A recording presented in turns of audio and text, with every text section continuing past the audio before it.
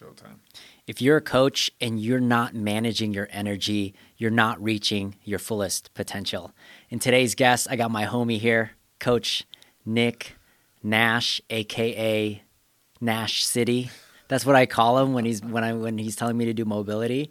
He has a dark version. It's his anime version, Nasharu. That's his.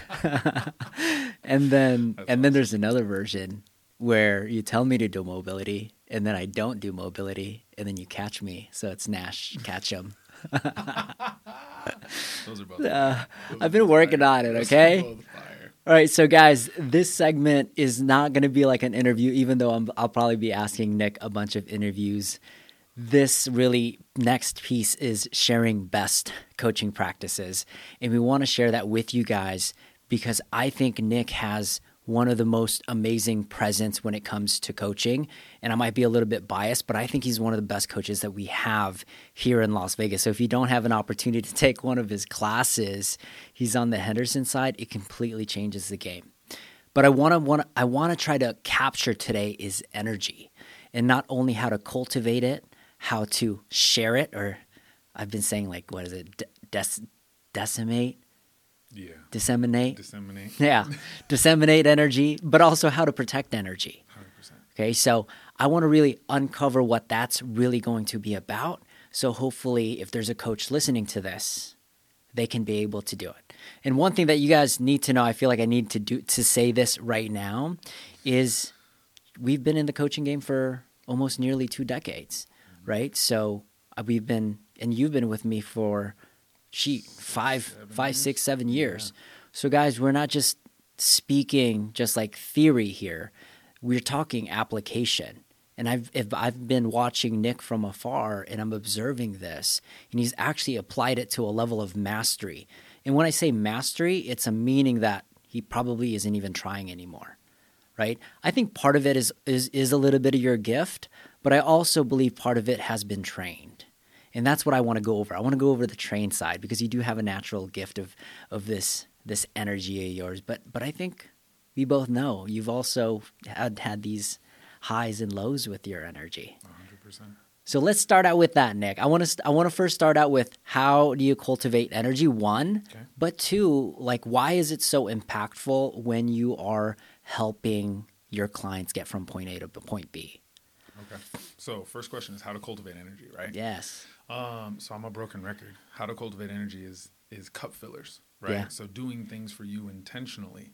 That's different for everybody, right? Yeah, and yeah. It looks different for everybody. So the first couple of things I think about that fill my cup early in the morning to set the tone of my day is I wake up whenever my alarm goes off and I roll out of bed and I just sit on the ground and start breathing, right? Fall into a meditation practice. Mm-hmm. Do a little bit of stretching while I'm breathing. If I breathe first and then do a little stretching afterwards, it allows me to fall a little deeper into a meditation before I ultimately get out. And then after that, I go right into a cold shower first thing in the morning. And then those are 3 things that I've done intentionally for myself before I've left my house, before 30 minutes have passed in the morning time. I want to unpack that because those 3 things deeply relate to your like physical state. You turn into your body. Mm-hmm. So when you're talking about like meditating, what does that do like to your physical body when you're doing that? Great question. So what I've found when meditating, when you wake up in the morning and you're stuffy? Yeah. Right? Like one nostril stuffy, you might have slept on that shoulder wrong all night, right? Mm-hmm. Or maybe both nostrils are stuffy because you got a bunch of tension in through your shoulders. Yeah. What I found from the body perspective in relation to meditation early in the morning is you can oxygenate your system. When you oxygenate your system, you're helping it be more efficient. At no point in time do we really sit down and get a whole bunch of O2 in our body and not a bunch of CO2, right? So when you sit there and you meditate, you consciously breathe in through your nose, fill your diaphragm, let the excess fill up your lungs, you're saturating your system with oxygen, right? So from a physical standpoint, you're getting oxygen into your muscles, helping everything move a little bit more efficiently. From a mental standpoint, that oxygen, that focusing on the breath allows you to become present. And one of the best things with doing it early in the morning is you're in your, I believe it's theta waves, right? But you're still kind of in your sleep waves. Yes. So there you can be the most creative. There you can anchor yourself to a calm point that you can come back and touch throughout your day if you connect with your breath. Yes. Does that answer your question? It does answer the question, because one, you just alluded to presence. And guys, if you ever take a person's class that's just super involved, they're just present. They don't have to speak, they don't have to talk, but the moment they enter that room, it really changes the environment. And accessing that presentness through breath work, through cold showers, through any of those modalities, I think allows you to really, really help the people you're trying to help. Have you ever helped a group of people and not done any of those things at one point? Yes. I'm way more reactive, way less responsive. When I don't meditate, I'm not connected to my breath. I have a smart ass side, and I'm very smart assy. A little less intellectually and navigating those well. I'm way more reactive. I don't like to be reactive. I like to be responsive. Exactly. Okay, so in the process of finding your energy fillers and how to cultivate your energy, how long did it take you to kind of find some of those activities? That's a good question. So it's an ever-evolving process, and it honestly changes probably about every 3 months, right? So once a quarter, I look at what's filling my cup, right? And the whole score sheet that we came up with a long time ago, right? I still run that. And it's a matter of like, oh, okay, cool. I have these 7 things over the past 7 days. How many times have I done them? If there's anything on there that's less than a 5, then it's like, oh, okay, cool. Does this thing really matter to me? Is it still a priority of mine? Right? It may fill my cup, but if I'm not doing it to intentionally fill my cup, doesn't need to be on this list. Maybe it can be an accessory filler. So once a month, I just look at that list and I make some tweaks. The things that are always on there is meditation, cold showers, making my bed, burpees, and working out are always on there. Those are non-negotiables. But once a quarter, just throw something else on there. Like sometimes it's, I want to strum on the guitar. Sometimes it's, hey, for these next quarter, I'm going to do 100 burpees, right? Like that'll be one of my cup fillers. Or I'll get 100 putting strokes in on my putting mat that I have in my apartment. Or I'll get 100 empty, like golf swings, no ball, no grass, just getting through the motion, right? It depends. I love it. I love the variety. Let's go over that practice you talked about. Okay. Because the audience is not going to know what that practice is. Okay, cool. So let's like break it down into practical steps, because I think there's going to be an audience that wants to know exactly what this little checklist that we've leveraged over the past 5 years. And you're right. I think mine has changed drastically, right? So let's go over that first step scenario. You're talking to me. I'm a brand new coach, and you're like, hey, do you even know what your cup fillers are? What's the first step first? Awareness. Right. Okay. So normally what I do is we have the whiteboards at the gym. I'll grab a whiteboard and a marker. And I'll look at somebody and I'll be like, Royce, over the past 7 days, what are some things that you've done for yourself? Right. Or it'll start at what are 6 intentional things that you've done for yourself today? Right. You grab it and you'll be like, oh, I worked out. Maybe I meditated. Maybe I went for a run. Maybe I read a little bit. Right. And you'll run them on there. And so you write down 6 things. Most of the time, when this is somebody's first time going through this exercise, they usually don't get 6 things, right? They usually get 3, and they're grasping at straws for the last 3, which is okay, right? Because the whole goal of the exercise is to just raise awareness around where your cup is, right? Or where it isn't. So let's say you're only able to give me 3 things. So then the question becomes, cool, out of these 3 things that fill your cup over the past 7 days, how many times have you intentionally done each of these 3 things? Let's say over the past 7 days you did 3 on one, you did 5 on another, you did 5 on another, right? So your score would be 13 out of 21, right? Because you only have 3 cup fillers. 5, 5, and 3 is 13. And you can, over a 7-day span, you can only do them once a day. So the max number you can get for a day is 7. So that's how I get the 21, and then that's how I get the 13. And then what you do at that point is you divide 21 by 13, and you'll get a decimal. You times that decimal by 100, then you get a percentage.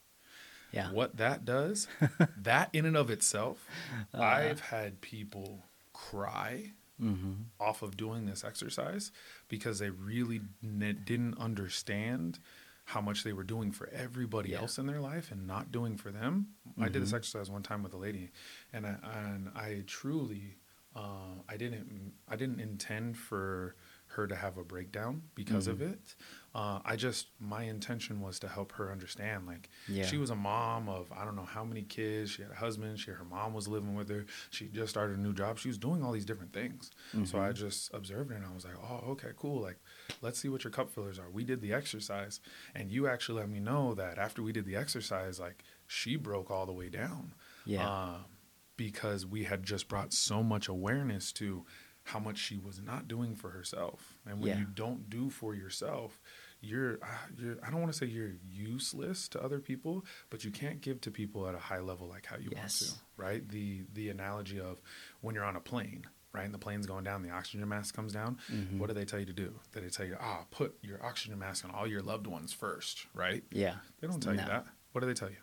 You got to put yours first. You got to put yours first, right? You have to be selfish so you can be a very high level of selfless. Yes.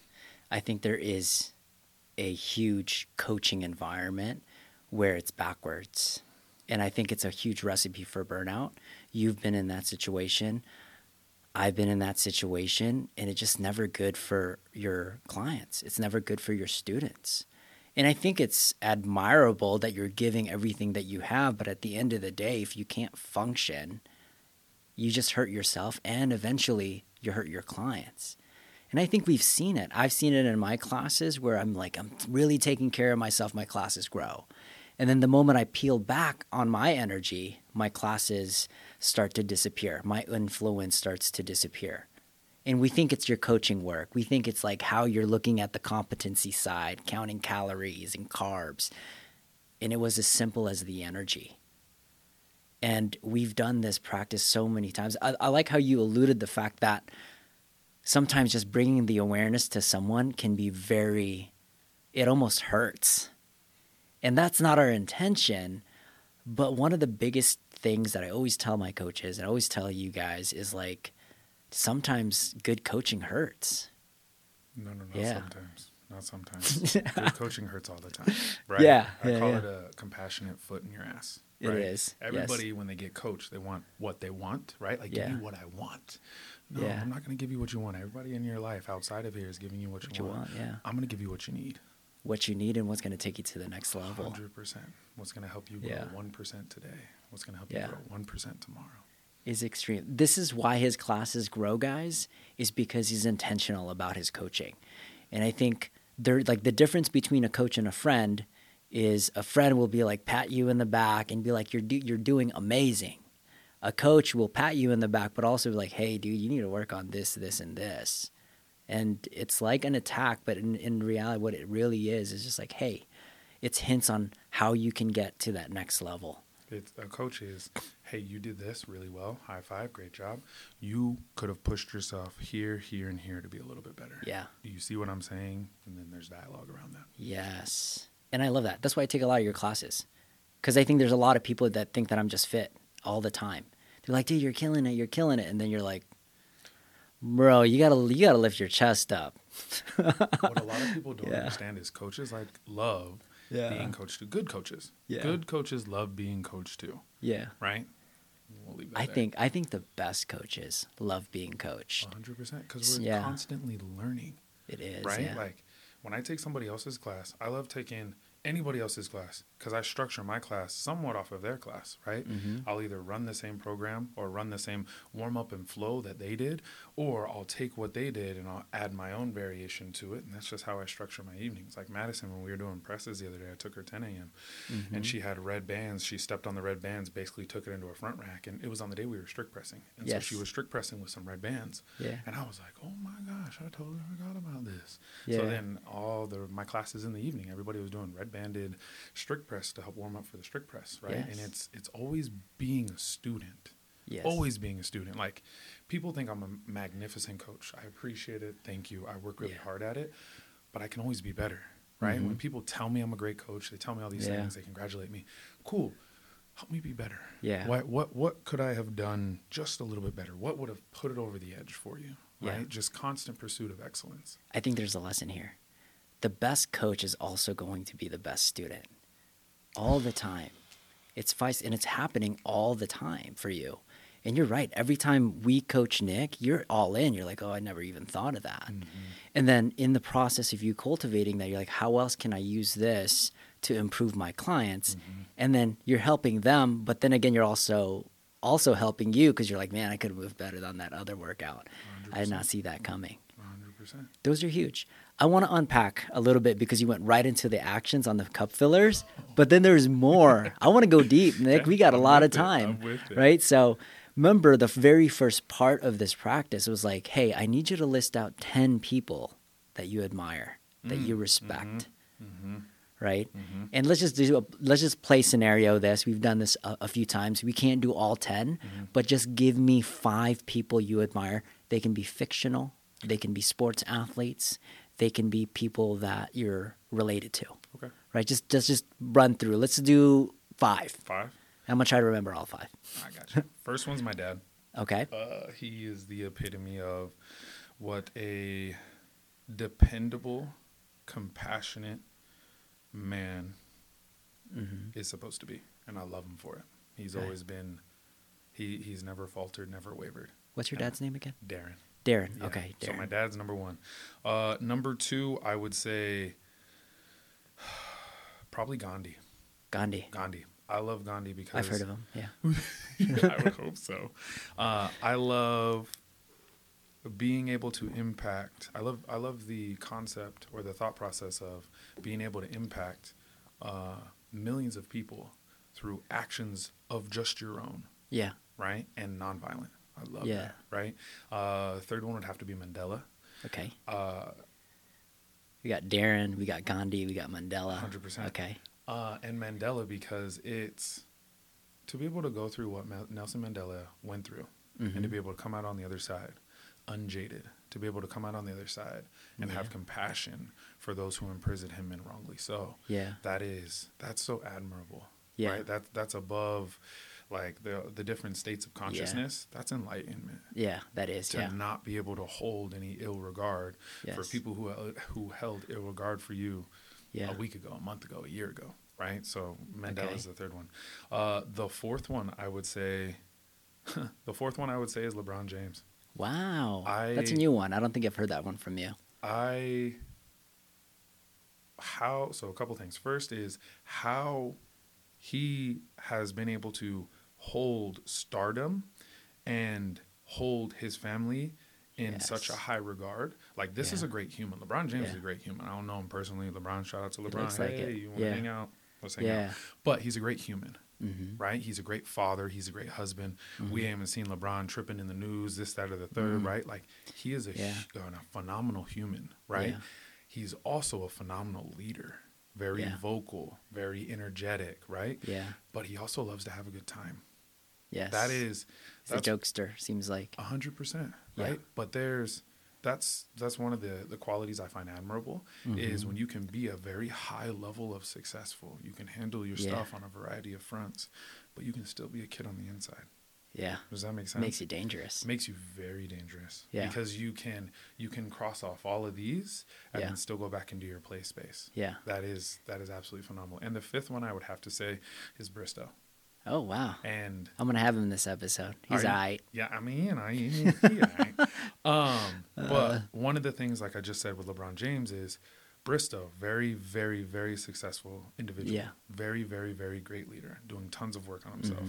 One of the things I look up to Bristow the most for is his ability to still be a child. Yes, I've watched this man interact with both of his girls over the past 5 or 6 years that I've known him. Yeah. And he can go from being a high-level CEO, talking in the top 1%, 0.5%, right? To the bros, to talking to his 2 girls. He's prolific. He's so profound. Yes. So profound. Yes. So those would be my 5. My dad, Gandhi, Mandela, LeBron, and Bristow.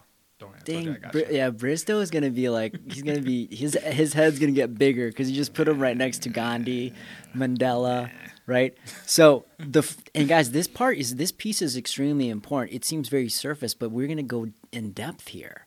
So what Nick did there was he placed his top 5, but the next step is to ask yourself why. And you kind of were giving some of those attributes, but if you were to just give one attribute to each person of what that highlight was, right? What would those be? Okay, so if you guys have a paper and you're writing this down, first thing, write 10 people you admire. The second thing is I want you to write down all of the traits that these people have. So let's talk about your dad, Darren. What's one attribute? I know he has 100 billion attributes. What's one that stands out?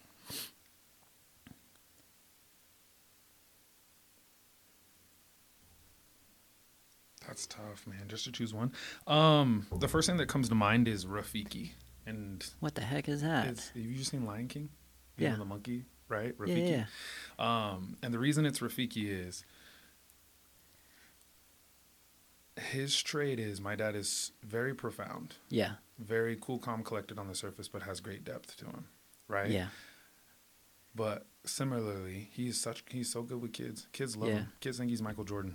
Like it's freaking awesome. Like he used to be a principal. He would go out in recess and shoot around with the kids, right? And they loved it.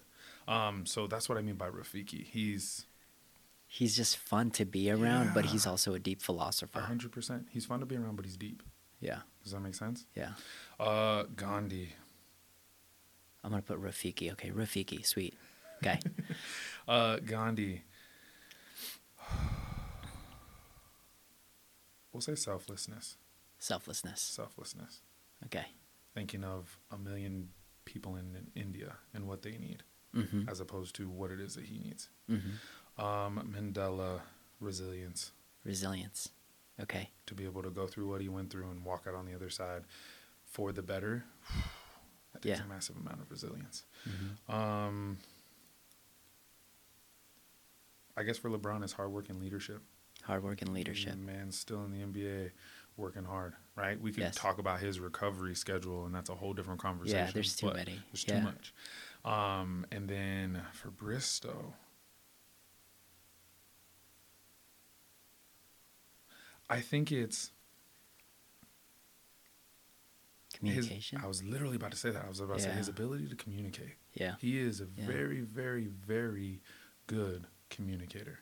Yeah. To all different levels. Like I said, I've seen it all. I've seen him top tier CEO, right? Yeah.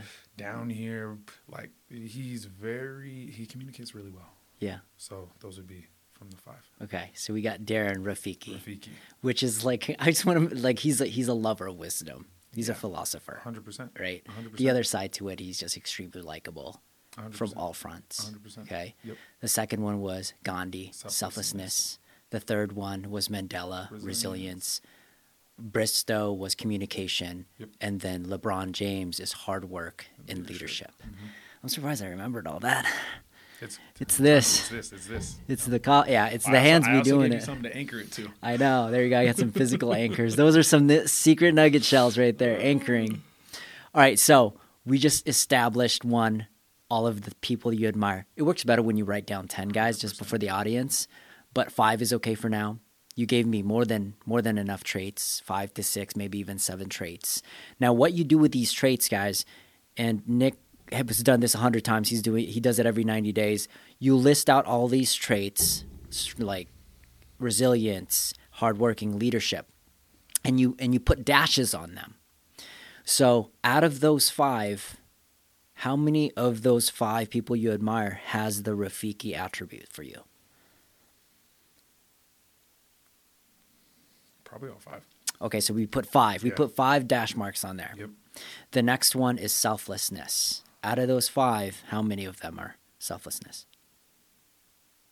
You'd have to say all 5. Dang, right? Okay. All right, so the next one is hard work and leadership. Yeah, for LeBron. Yeah. All 5. All 5. Okay, communication. How many? All 5.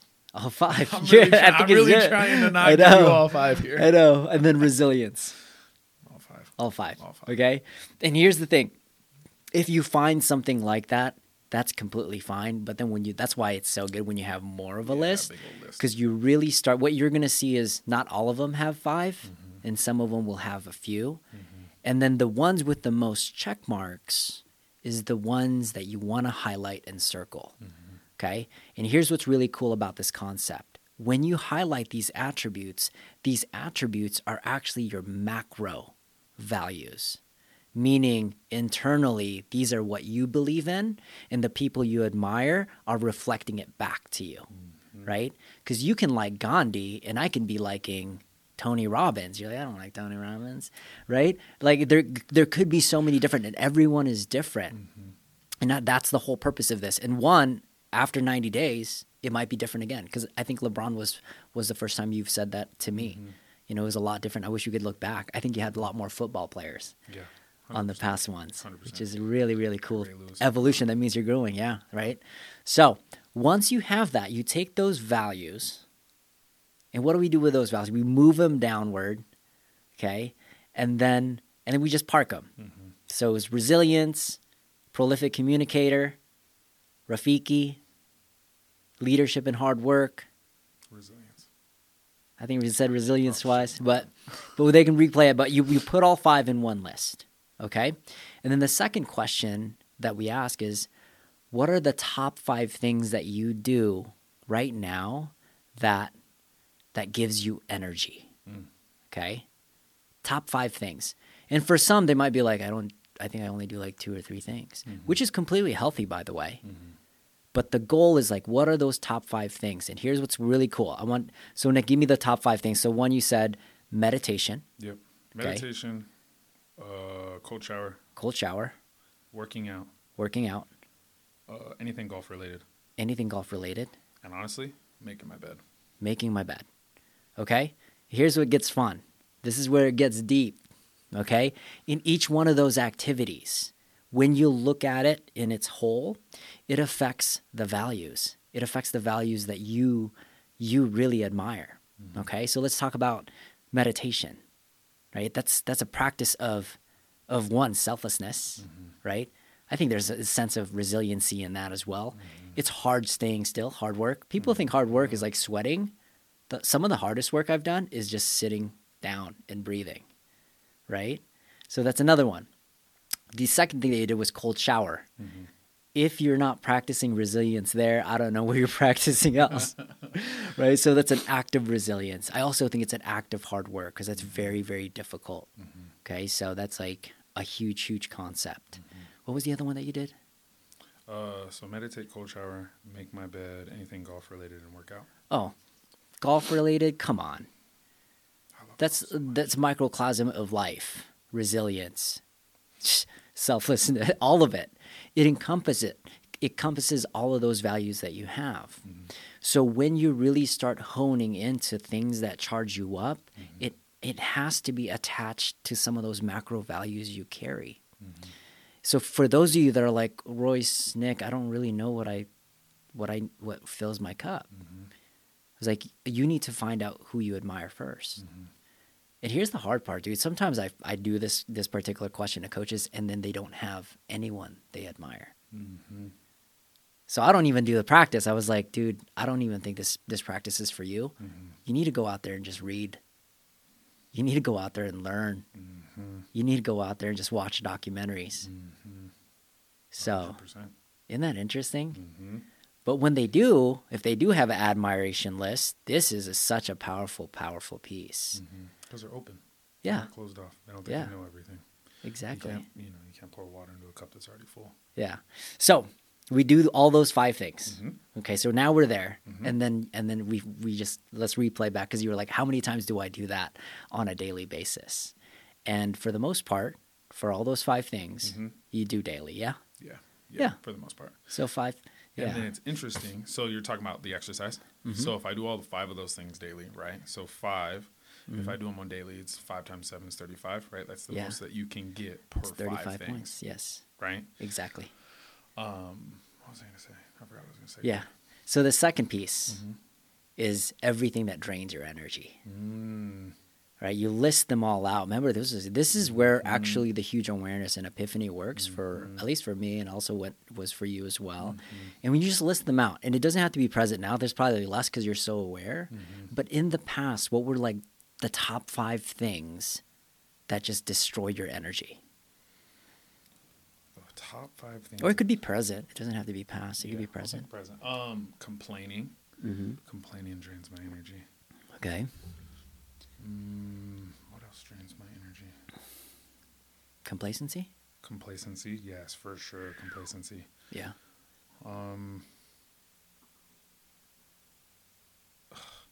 Inauthenticity. People being inauthentic. Like it's not them. Yeah. Yeah, you can tell. Yeah, that drains. So these things I consider irritating to my being. Yeah. Right? Who I am as who I am as a soul and as a spirit yes. are irritated by these things. That's why they drain my energy. Mm-hmm. How about lazy working? Is that like? Yeah, lazy. I don't play that. Lazy. And okay, that's 4. That's 4. We need one more. Other thing that drains my energy. Is being so busy that I'm not prioritizing my self-care. Can that be number 5? Oh, that's so good. Okay. That is so draining. That is so draining. Yeah, because it disturbs. And here's what's cool. The things that drain you currently is directly affecting the 5 macro values you have, right? Laziness, it doesn't compute well if one of your values is hard work, right? Complaining, that doesn't, I mean, in terms of just like hard work, compassion, it just doesn't work really, really well, right? Like another one was self-care. Like me working so much that just like, it really disturbs your value as being LeBron James. Do you know what I mean? Yes. That's a big thing. You know, another one probably that makes you mad is quitting. You ever see someone quit? Right? That's side tangent. That's one of my favorite things. When someone quits? Yes. Because everybody wants to quit. That's true. Everybody wants to quit. Okay. My job or my goal as your coach is to get you not to quit. I don't want you to quit on yourself. Yeah. I want to put you through your paces. Let's say you're a new athlete walking in the gym, right? My whole goal is for you to finish. Yes. I want to make it hard enough. You're already going to think it's hard. I want to make it hard enough that you don't think you can finish. Yes. But I want you to always be able to finish. Yeah.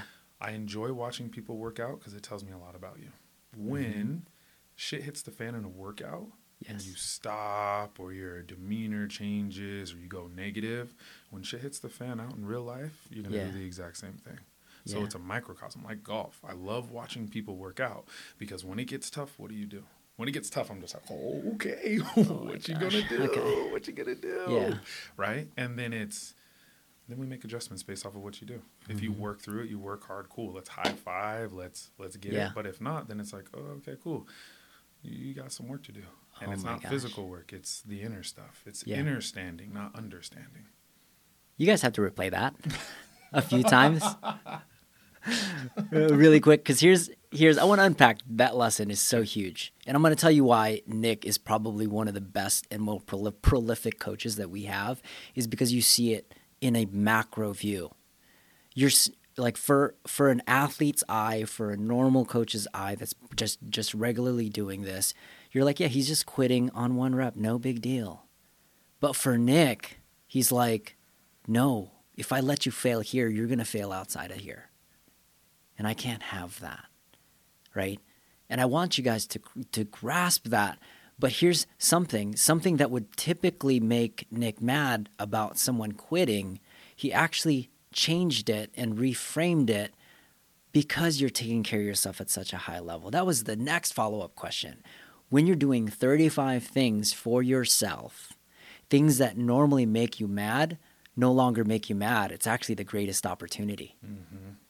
But when you're not doing those self-care activities, those opportunities look like obstacles. They look like obstacles. Those puzzles look like problems. Those puzzles look like problems. Yes, dude. So like one of the big things, so for those of you guys that are coaches, leaders, mentors, and you're guiding people, a really good coach can look like everything. They can look at like an example is like a football coach. They can see the offense, they can see the defense, right? They can even see what's happening in the box. You're like they can see the whole picture.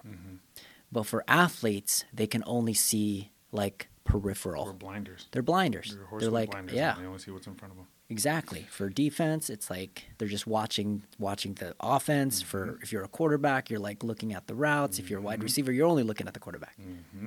Right? So it's like a good coach will be able to pull himself all the way back from those emotions and then see the big picture And that's why Nick is not making you fail on that first rep. That's why Nick is telling you, hey, keep your chest up, man. It's like, I'm not just looking out for your first rep. You told me you're going to do 1,000 of these, yeah? Right? And your hip's going to blow up if you keep doing 1,000 of these reps. 100%. So I'm like, this guy can see. So to touch on the whole macro view, right? I have this conversation with my athletes who see me at Henderson. I've had this conversation with at least everybody in the gym who's come to my classes. But the beautiful part about being a coach, right? This is my absolute favorite aspect of being a coach, okay? The best thing about being a coach is I see you, Royce, my athlete. I see you for where you currently are in time and space right now. Yes. And I get to see you for where you could possibly go. I only see your potential, right? You see yourself from where you've been, right? All the trauma, all the mental garbage, all the whatever in the past. You only see past to present. And you're basing what you can do over here based off all this stuff. Yes. I don't care about this. I only care about this when it has relevance in the moment as to why you're not executing at a high level like you can. Yes. Right? That's where that compassionate foot in the ass comes from. Yeah. Is most people are living in the past. Most people are living in their thoughts of, I wish I woulda, coulda, shoulda, all over here. Yeah. I don't care about that. That has nothing to do with what we're doing right now. It has nothing to do with the workout that's about to punch you in the face. Yes. Right? So I don't care. Yeah. Now if it's overly prevalent, if it's a bunch, then cool. I'll care because I'll help you unpack it in this present moment so we can move forward. Yeah. But I don't look here. I look where you're at, and I look where you can go. I'm bridging this gap. I need you to do the inner work so this doesn't weigh you down. I'm trying to help you ascend to your potential and where you want to go. I need you to cut ties with all the things that are anchoring you down. Okay. I'm thirsty, bro. You're feeding me right now, man. Let me get a sip of coffee real quick. So really quick, guys, I don't know if you guys picked that up. This is why Nick is such a prolific coach, because he sees people where they are and he sees them for their potential, right? I'm going to butcher this quote. It's a John Maxwell thing. But when you see things that are broken, you're going to fix it. When you see things that are like are just like they can essentially be helped, you'll try to help it. Right? But when you see something that's valuable, you end up serving it. And that's what you do for these people. And that's just the tonality. And that's just the coaching that I get. Like, this guy's valuable. I'm going to go ahead and give him coaching that's going to make him even more valuable. As opposed to like, dude, yeah, you're right. This is it. This is the highest it's going to get. I'm just going to fix you. You're only going to be able to get that 225 clean. Sorry. Yeah. So 100%. You see people as valuable. 100%. So when I do get frustrated or irritated with my members, I love you all. But when I do get frustrated or irritated, it's because I have such a high base level of compassion. Yeah. When people don't come hang out with me at the gym, right? I understand you got life outside of the gym. Cool. Yes. Do whatever you got to do, right? But when you don't come hang out with me at the gym, I get frustrated because I care more about you than you do. Yes. Now, if you're an athlete who's come to see me 4 or 5 times a week and you decide one week, okay, cool, Tuesday, Wednesday, I'm going out with my girlfriends, we're doing whatever, right? I'm going out with the boys, we're doing whatever. Cool. That's a steam release, right? Yeah. But if I see you like once a week or once every other week and you're telling me about all these goals, these things that you want to get better at, but you're not putting in the consistency, therefore you're talking shit against yourself in your head and bringing that in and not wanting to come in, that's when I get frustrated with my members, because it's like, I'm here for y'all. Yeah. And my base level of compassion and care is so much higher than most other people's level of care that they have for others or even for themselves. This is a realization that I had to come to probably within the past 6 months of, I was just like, why am I getting so frustrated with these people? Right? But the frustration is really just like, hey, that's showing you how much you really do care about these people. Right? And some people can handle it and some people can't. That's why I let some people get close to my fire. That's why I'm a little bit more standoffish. Yeah. That was the third part. How do you protect your energy? Right? So let's move into that, because now we know how to cultivate it. Yep. Okay? We didn't talk about disseminate yet. Yep.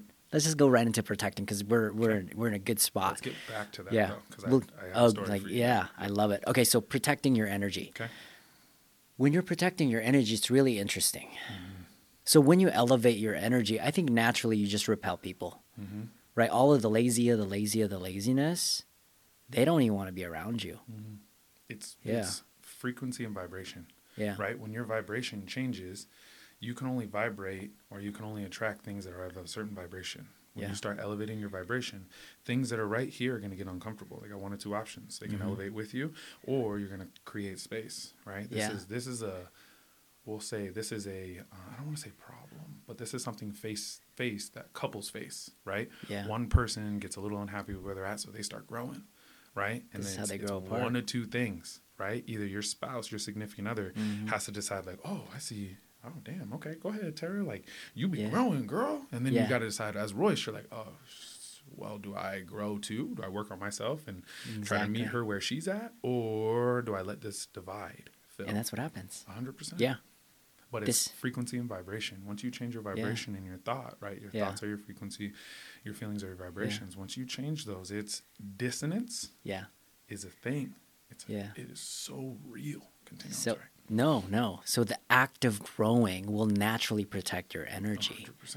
right? So I think in terms of a client and practitioner, it works the same way. Like if you're constantly growing and elevating your body, your health, your mind, your spiritual, your business, all of it, your clients can either be like they're out, or they're like, I want to go where Nick is. And I think that's, you show me a good coach and I'll show you all of their clients and they're very, very, very extremely successful.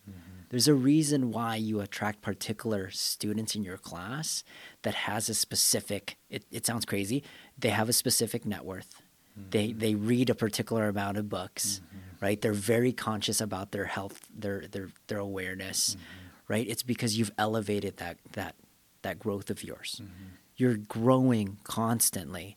And guys, what I mean by this, like Nick will share me quotes and YouTubes, and I'm like, dude, I have a list, a pending list of what I'm supposed to watch with Nick. And this is how much back work this guy does. One of the concepts that we always preach is like the more you grow, the more your clients will go. So if you're a coach and you're not growing, I guarantee you it. They're not going to go to your class. Well, they'll be there for a season, and then they'll grow out, and then they're going to find a guy like Nick. They're like, oh, this guy's kind of cool. This guy's insane. And that's something that breaks my heart. I see a lot of coaches, they're just coaching, but they're never growing. They're not even coaching, they're managing. Those are people managers. That's why people don't listen to them. Wow. We are not managers, right? Nobody wants to be managed. Nobody wants to be in a position. Well, there's a particular type of person that wants to be in a position to manage people, right? Most people don't want to be managed. No. Right? Most people want to be led. Yes. And you lead from the front. And you lead by example. Yes. Right?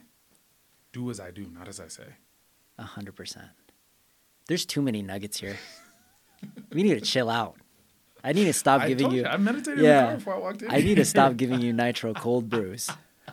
Like this is what happens when I'm with Nick. I wish we would have recorded a lot more of our podcast because we've had some major epiphanies together, and we're like, what is happening right now? Conversations are always fire. So let's go back to my favorite word, disseminate. Yes, but before we get there, you're the average of the 5 people you surround yourself with, right? So if you don't like where you're at, look at who you're surrounding yourself with, because energy is a thing, right? Vibration's a thing. There's the protecting. There's a practical thing that you can do to protect your energy. 100%. Check your 5. Right? Check your 5. Fab 5. You remember Fab 5? Yeah. Check who's in your Fab 5, right? If your Fab 5 can't make the list that we talked about, right? If they don't have traits on the list of things that we talked about, you need to find a new Fab 5. Right? That's true. Those are weighing you down. So you're the average of the 5 people that you surround yourself with. Yeah. Right? Another nugget there is if you want to elevate, if you want to grow, right? Ask yourself better questions. The quality of your life is determined by the questions you ask of yourself and others. 100%. Right? You want a better life? Ask better questions all the way around of yourself and others. So that's what I wanted to touch up on there.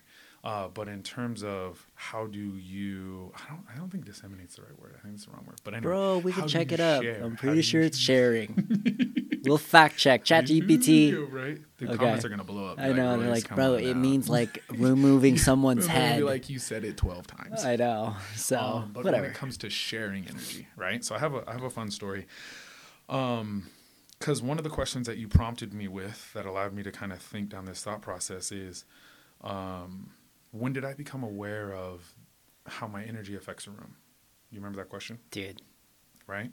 Yeah, so that's huge. I'm going to take it back to the days at Tandem. Yeah. Right? When we were working with this interior design firm, we were doing some coaching for him, right? Yeah. And you talked about, I think it was an egg, a potato, and a coffee bean, right? Yeah. What happens when you put an egg in hot water? It gets hard. It gets hard, right? Yeah. What happens when you put a potato in water? It gets soft. Right? So the outside of the egg keeps it and allows it to cook on the inside, right? The potato, the outside keeps it fine, but it softens, right? What happens when you put a coffee bean in hot water? It affects the whole thing. It affects the whole thing. The whole thing tastes like coffee. Yeah. The environment is infected for sure. 100%. Yep. The environment is affected. I like that wording. So after I learned that lesson, right, it was probably a year later that I put it into practical application. So I think this was 2 years ago. But James went on like his annual trip to California, right? Yeah. The one that he loves to go on. And so to help him out, I picked up all the morning classes and someone picked up all my evening classes, right? And remember how one of my energy drainers is complaining, right? Yeah. So there's just a little bit more of that in the morning time. Anyway. And so when I was coaching, it was tough for me like the first 2 days because if you're complaining really just says a certain level of complaining, a certain level of tone underneath your complaining says you really don't care to be there. Yeah. Like if you're going to complain about this, why are you here? Yeah. Right? Complaining is a shield for their potential, so they don't have to do it. 100%. And it's also like, oh, okay, cool. Because I've asked people this question. They'll complain. I'm like, okay, cool. You want me to make it easy for you? Yeah. And they're like, well, no. I'm like, then why are you complaining? Yeah. They're like, I'm like, yeah, knock it off. Right? Yeah. But I'm coaching for James. Monday, Tuesday, hard. Energy draining days. Had to take like a nap in the middle of my afternoon. Yeah. Just energy sucking. Right? Yeah. But it was me. Because I was thinking about all the people that I didn't enjoy their company that I had to coach. Therefore, my thoughts turned into a feeling and a vibration, right? And I pushed that out into the room. So my first 2 days were hard. I had to coach for a week, right? 3 days left. So I thought about that, right? Meditated for an hour before I had to coach people at 5 a.m. And during my meditation, I thought to myself, oh, the coffee bean. I'm like, oh, okay, cool. I have been reactive over these past 2 days in terms of the energy and the people that come into my sphere.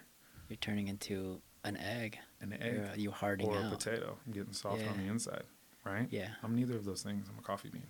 You are, yeah. People feel me when I walk in a room. It's scary, yeah. Guys, I'm telling you, this is scary. And like, when Nick's in the room. When he's in a good mood, the entire place lights up, right? When Nick is in a bad mood, unfortunately, it completely changes the dynamic of things. So he can't hide it at all, even though he tries. But it's such a power. And then when you're like, dude, I didn't realize how powerful I was. We had that conversation. I was like, oh, you finally figured that out, huh? So I was coaching, right? Those last 3 days. I did my meditation for an hour before people showed up. And when people showed up, very first person, I was like, cool. Yeah. I am affecting this room in this gym today. I am not letting this room in this gym affect me. Yes. Right? And long story short, the rest of the 3 days were a breeze. Everybody was having fun, telling me it's some of the best classes they've ever had. And it was all based off of my own perception shift, right? I had to change how I went into the room. I had to change how I reviewed the room. If we're talking about C tier, I had to go from a negative circumstance or a negative perception of a circumstance to finding more of a neutral perspective on the circumstance. And only once it was neutral, once I was able to get myself there, then I can make it positive. Right? Yeah. Positive is easy for me. That's just how I do. It's innate. I've been working on it for so long. But I had to understand it was me and my perception of the classes in the morning that made the experience negative. That's me, not them. That's me. I'm choosing to interact with them that way. So I had to shift myself from negative to neutral. Once I found neutral and I accepted it, like, oh, okay, cool. Regardless of how I feel about it, these people are going to come here. They're going to show up and they're going to act a certain way, right? Yeah. If you already know all these things, you can get preemptively mad about it, or you can do something preemptive about it, right? So then I just double down, triple down, quadruple down on my self-care. Made sure that I walked into those 3 classes with my cup overflowing. When my cup overflows, it's easy for me to give away energy. It's crazy. I love giving away energy when my cup's overflowing. Because you have too much of it. I've got to a point where it's like I have too much that I feel guilty. That's why we started doing this. I was like, I can no longer just like do one-on-ones. I got to do one to as many people as I possibly can. Because that can also eat you away, and I never really understood that whole concept. But really quick, I want to pack another lesson that Nick just threw a bomb on. The good coaching is not happening in that hour. What makes Nick a great coach is what's happening hours before. He understands his energy at such a high level that he's willing to do all this extra work, because you don't have to meditate for an hour. You don't have to take a freaking cold shower. You don't have to read all those books. You don't have to listen to all those documentaries, but you do it because you know in that space you help your people. No, you want to know why I do it? No, I don't know. What are you doing? I do it. Yeah. So I do it because I enjoy it. The more things I do that I enjoy, the easier it is for me as a coffee bean to make everything you do enjoyable. This is why I like hanging out with Selfish Nick, guys. Yeah. to selfless.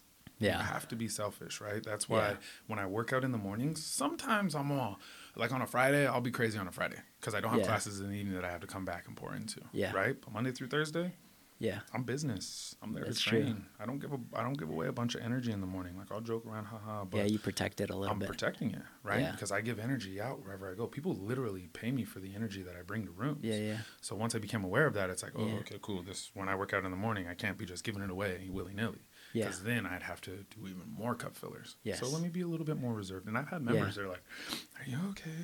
He's like, no. Do you not like us in the morning? Yeah. And I'm like, nah, it's not that. It's just, I'm here for me. I know how much energy I'm about to put out in the next few hours. And then there's certain clients that I know is going to take a little bit more energy. So I pull back.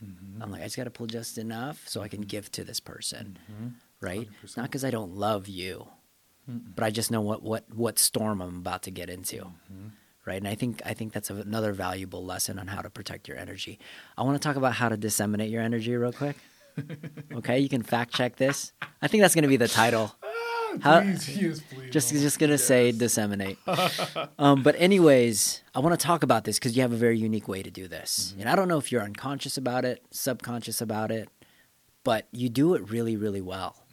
And what I mean by that, I've been in situations where I'm stressed, and all you got to do is this. You, like, press your hand on my shoulder. You're like, what's going on, man? And I'm like, this cat. I'm like, right? So, but you understand the energy sources that's being flown in there, and you heal people just based on your presence, especially when you're at a huge cup filler situation. What's going on? And you're like, you're holding all the stress here. What's popping? That's not normal. I think you hit it on the head. It's presence. Yeah. I'm present. Like people are like, you're just this, that, and the third. I'm like, you have to realize I'm a very observant person regardless. All my jobs, they basically pay me to be observant. Yeah. I'm observing people all the time. Yeah. Right? But to be a great observer of people, you have to be present. You have to see it. I can't be anywhere else. Do you measure my neck height? They're like, oh, his neck is like 4 inches shorter. They're like, why does he look like Michelangelo right now? Boy, put your shoulders down. Right? But it's presence. That's my whole thing. I work to be as present as possible in this moment. Because if I can be present in this moment with you, the likelihood that something drastic will change, right? Or that it'll have a very profound positive effect, right? Whether it's presence with an adult or whether it's presence with a child. Be present, whether it's you're talking to somebody on the sidewalk, whether you're talking to someone on the subway, whether you're in an Uber, whether you're on a flight. Be where your feet are. Today, because we have this wonderful, awful thing. Wonderful and awful. Wonderful and awful, right? Nobody's where their feet are. If you're where your feet are, wonderful life is happening all around you. 100%. Get your head out of this phone. Detach from it. Put this on Do Not Disturb. Leave it alone. Don't let anybody reach out and touch you whenever they feel like they want to touch you. Right? If you can be present, That's all it is. That is literally. I literally That's had how a moment you. with one of my members this morning. She's going through something. She kind of let me know that she's going through something. She's gonna be missing my Yeah. class, right? And I saw it in the way she said it and how she said it. Yeah. That I knew she wasn't okay, right? But I Yeah. knew if I asked her anything more, waterworks. Waterworks, 100%. So what I did is I looked at her and I was like, oh, okay, cool. I made eye contact with her and I walked away. Yeah. So I could allow her to gather herself because Yeah. we were in class, a bunch of people Yeah. around. Nobody likes to cry in front of people, right? But Yeah. because I'm present, before this lady left, because she's flying away, before she left, I looked at her and I was like, hey, come here. And I gave her a hug. And when I gave her a hug, and I was like, hey, we love you. And if you need anything, please let me know. You don't And have then, to say. shoo, right? Isn't that And she's amazing? walking out the door. But I'm She's just like, that was the best. 100%, right? Mm-hmm. Because she comes to see me all the time. I know this particular Yeah. athlete. I know you. I know Yeah. where you're at. I know where your baseline's at. Yeah. You're way below your baseline. Why are you Yeah. way below your baseline? Oh, okay, you got some family stuff going on? Cool. If you want to talk about it, I'm here. But you know I have this thing where I just make Yeah. people cry because I just be seeing them and asking them questions. So Yeah. I was like, cool, this isn't the moment to make you cry. But because I'm Yeah. present and because I've seen it, I Yeah. can't not acknowledge it.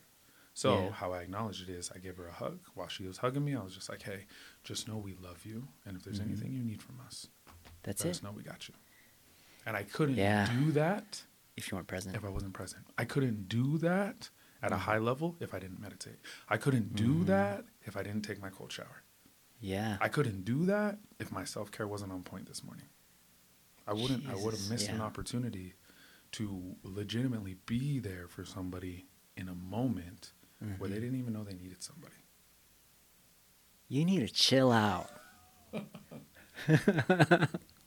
You're, You need to chill out. Right? We're just talking about we're talking about things that I have a lot of depth in and that I think about a lot, Yeah. and I have a lot of conversations around. Yeah. That's You know how there's like robots, AI robots are like they see the angles and like I'm picturing your eyeballs seeing measurements on people's necks You and really their can see arms. it.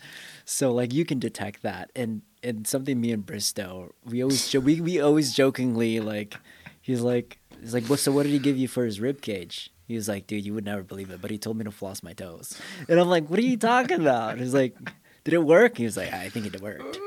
Right. So Nick can detect injuries, and it's not even close to the injury. He's like, dude, Royce, I'll tell him, I'm like, dude, like my shoulders are hurt. He's like, you should floss your calves. And I'm like, what are you talking about? He's like, I can see it, man. Like you've been running so much. Just floss your calves, do that for about 2 weeks, and then you come back to me. And then my shoulders are fixed. And I'm like, who are you? Right? So that's the Nick Nashy side of you. So and that's just like one aspect of how you see people. You can see like you understand the movement capacity.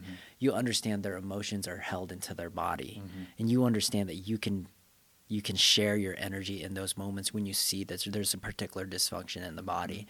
And I think it's beautiful. And I think that's where your gift is, right? I don't think a lot of coaches can see it at that level, but you've trained it as well. It's not like you haven't. You've done massage. I mean, you're doing a yogi training, which takes YTT, a cajillion hours, 200, right? Just 200. 200 plus It's like 4 months. months. Yeah, it's like 4 months. But yeah, so you just know there's this like you definitely do have that gift. But I also don't want to just say it's a gift because people are like, oh, I he's can't, gifted. I He didn't can't, have I to work can't, for it. so Yeah. I don't have to try it. I was like, no, you can train this. The reason why I'm speaking this is because there's coaches. We have 20 plus coaches, and the hardest thing is to replicate, right? And it's hard, one, because I can't have one-on-ones like this, but two, they only hear from the vine. They're like, just like, I was like, oh my gosh, I can't wait to, they compare themselves to, like, to be completely honest, they compare themselves to Nick. And I'm like, guys, Nick is more human than you realize. He's more human than you realize.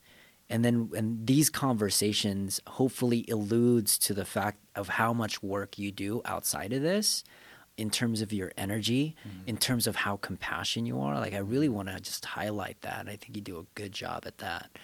And, dude, I love it. I really appreciate that. I think kind of wrapping it back to presence,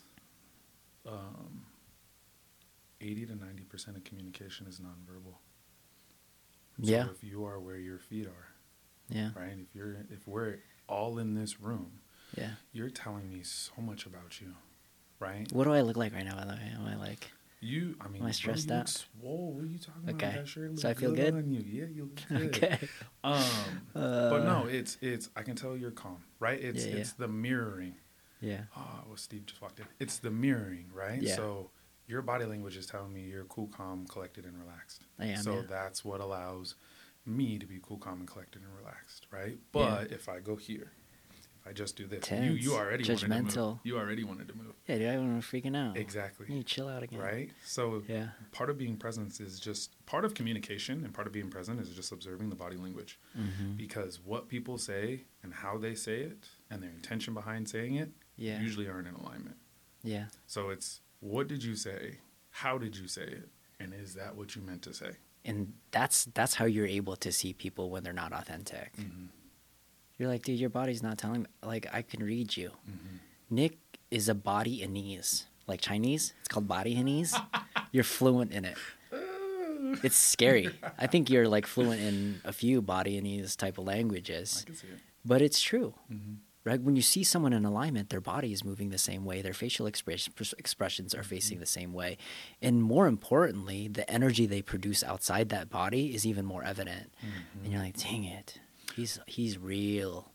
So we're talking about the scale, right?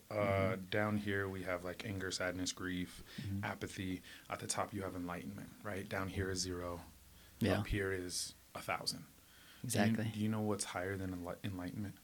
On that energetical, emotional I thought scale. Enlightenment was the highest. That's like God level. You want to know what's higher than that? Authenticity. What? Authenticity rates 4,000 on that scale. This is on the Dr. Hawkins. There's a different chart. It might be on Dr. Hawkins. Yeah, you'll have to send it to me. Yeah, I'll have to send it. I didn't know there was another higher. I was trying to. Authenticity is the highest you can be. I'm only a few down from Enlightenment. For real, though. I'm just kidding. No, I'm not even close, guys. For real, but it's because authenticity can be felt. There's 3 aspects to us, right? Mind, body, spirit, mind, body, soul, whatever. Yeah. Right? And if one of those don't correlate, it throws it all off. Yeah. But when all 3 of those are in alignment and you're moving from your authentic self, that's why your impact is so high. That's why your energy is so high. That is why, because you're living as your authentic self. That's why you can fill a room. That's why people will reach out to you on the gram being like, yo, what you're doing for Murph is inspiring. Where do you work out at, right? It's a level of being authentic just to you. And you have to, don't get me wrong. I make it sound like once you find your authenticity, you have it forever. Yay. No. It's a battle. It's a battle. You literally, just like you have to fight to get better every day, you have to fight to make sure that you're still being authentic every single day, that you're living in alignment with who you say you want to be, who you feel it is that you are. Does that make sense? It makes absolute sense. This is nuts, Nick. Okay, dude, we got to somehow wrap this up because otherwise I'm going to run out of memory card juice and then I'm going to be super sad that I didn't close it in. Okay? All right, you're only allowed to give one particular trait of what makes a great coach. Okay? And you only get one. I know, only one. You're like, okay, I just like tap into all of your best coaches that's influenced. It doesn't even have to be a coach. It could be a teacher. Can we talk about that real quick? Because one of the questions you asked me, or one of the questions you sent to me was, who was a coach that I looked up to, or who was a coach that impacted me? Yeah. Talk about that can we talk about that for 2 minutes? That is the last question, though. That is the last question? Oh, my bad. Did I get there before you? No. Oh. Yeah, that is the last question. Okay. I just said it weird. Okay. But it works. Okay, so give me one coach that has really been impactful for you, because there's a lot of coaches that listen to this 100%. And teachers and mentors and leaders. 100%. Anyone helping anyone, this is Nugget's going to be probably for you. 100%. So the coach who impacted me the most, I've had a variety of wonderful coaches in my life. Mm-hmm. The one that takes the cake is the one that basically started this whole journey. I don't want to say he started it, but he gave it a whole bunch of momentum, and we've actually talked about him before on our episodes way long ago. Yeah. And it was my coach TJ, who was also like my brother-in-law, right? Just a quick synopsis. Right after high school, so 2011, 2012, I'm just going to call him Uncle TJ. He's not my uncle, but he felt like an uncle. Uncle TJ was driving up to Idaho to go see his youngest sister graduate. He took his whole family up there. On their way back, unfortunately, his wife was driving and she fell asleep at the wheel. The car veered off the road. It tumbled. Unfortunately, TJ was ejected from the car and comatose after that, and he passed away shortly thereafter. And TJ, even to this day, is the most impactful coach that I have ever had, because the level, the volume that I have, the intensity that I have, the compassion that I have are nothing in comparison to what TJ had. So I am working my ass off every single day to be the best representation of TJ in my own way that I can be. He had a big booming voice. You could hear him from across the way when he was yelling at you. Yeah. He had a presence. All he had to do was just come stand next to you. And even if he wasn't looking at you, just standing next to you, everything you did got better because his presence demanded greatness. But his presence demanded greatness, and he was able to pull greatness from everybody because of his high level of compassion. So the person who changed my entire outlook, the person who who was a foundational pillar in the coach that I am today, is a man called TJ Bird. Rest in peace. But he started this journey. I am this wonderful coach that everybody perceives me to be is just the best rendition I can do, or the best rendition I can be, of this man called TJ, who was TJ Bird. Shoot, Nick. So really quick on that. By the way, I've been coached by him multiple times. By you. So I've taken hundreds of your classes, and I think TJ coached me. Now that you say these things about him, booming voice, massive presentness, compassion, you're doing it, man. You're living it.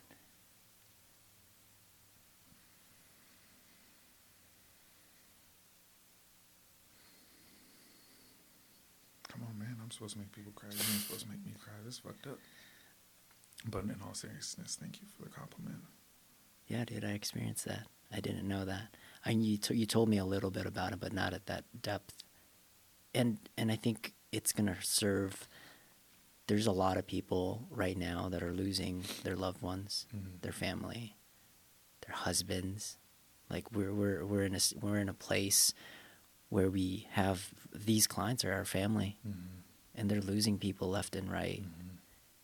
And a lot of times it's so hard because they think they're gone. But I think they're there through your actions and how you perceive. It's very interesting how sometimes people can't see that, but they live in you. They never disappeared. They were always there. And I have been in the presence of it like all the time, just like that you spoke about it. Bro, dude. To quote Coco, you can put them on the ofrenda in your mind and in your heart, so that way they don't ever die. Wow. And if you've ever seen Coco, you'll get the analogy. If not, it's fine. Coco, like the cartoon? The Disney movie. Yeah. So the whole reason the grandma's dad was going to disappear, right? Hector, the guy that was helping the kid throughout the whole movie, is because nobody put his picture on the ofrenda. The grandma was his daughter, and she was the last person that would remember him. Okay, so now I'm going to have to watch this again. I wasn't in depth. I don't think I was present for sure. Bro, Coco was fire. Well, I was present with the jalapenos and popcorn. That's where I was present at. Okay, guys. If you guys loved that episode, make sure to share, make sure to subscribe. This section is Coach's best practice. It'll be on a separate list. But guys, if you really got any value from this, make sure to maybe send us a comment. Give a little emoji high five of Rafiki to Nick just to say that you enjoyed his work. And I'll see you guys later. Can I end it? Yeah, you can end it. Go for it. Poem? Yeah. I want to end it with a poem. And you'll probably know this. This poem changed my life when I heard it. Okay. And the older I get, it's crazy how much more relevance it has in my life. Okay. So it goes like this. Our deepest power or our deepest fear is Yes. not that we are inadequate. Our deepest fear is that we are powerful beyond measure. It is our light, not our darkness, that most frightens us. Your playing it small does not serve the world. We're all meant to shine as children do. And as we are liberated from our own fear, our presence automatically liberates others. That's it, guys. I want to put some theme music on behind that one. I'm just going to tell my producer that. All right, guys. I'll see you guys later, Nick. Thank you so much. Peace.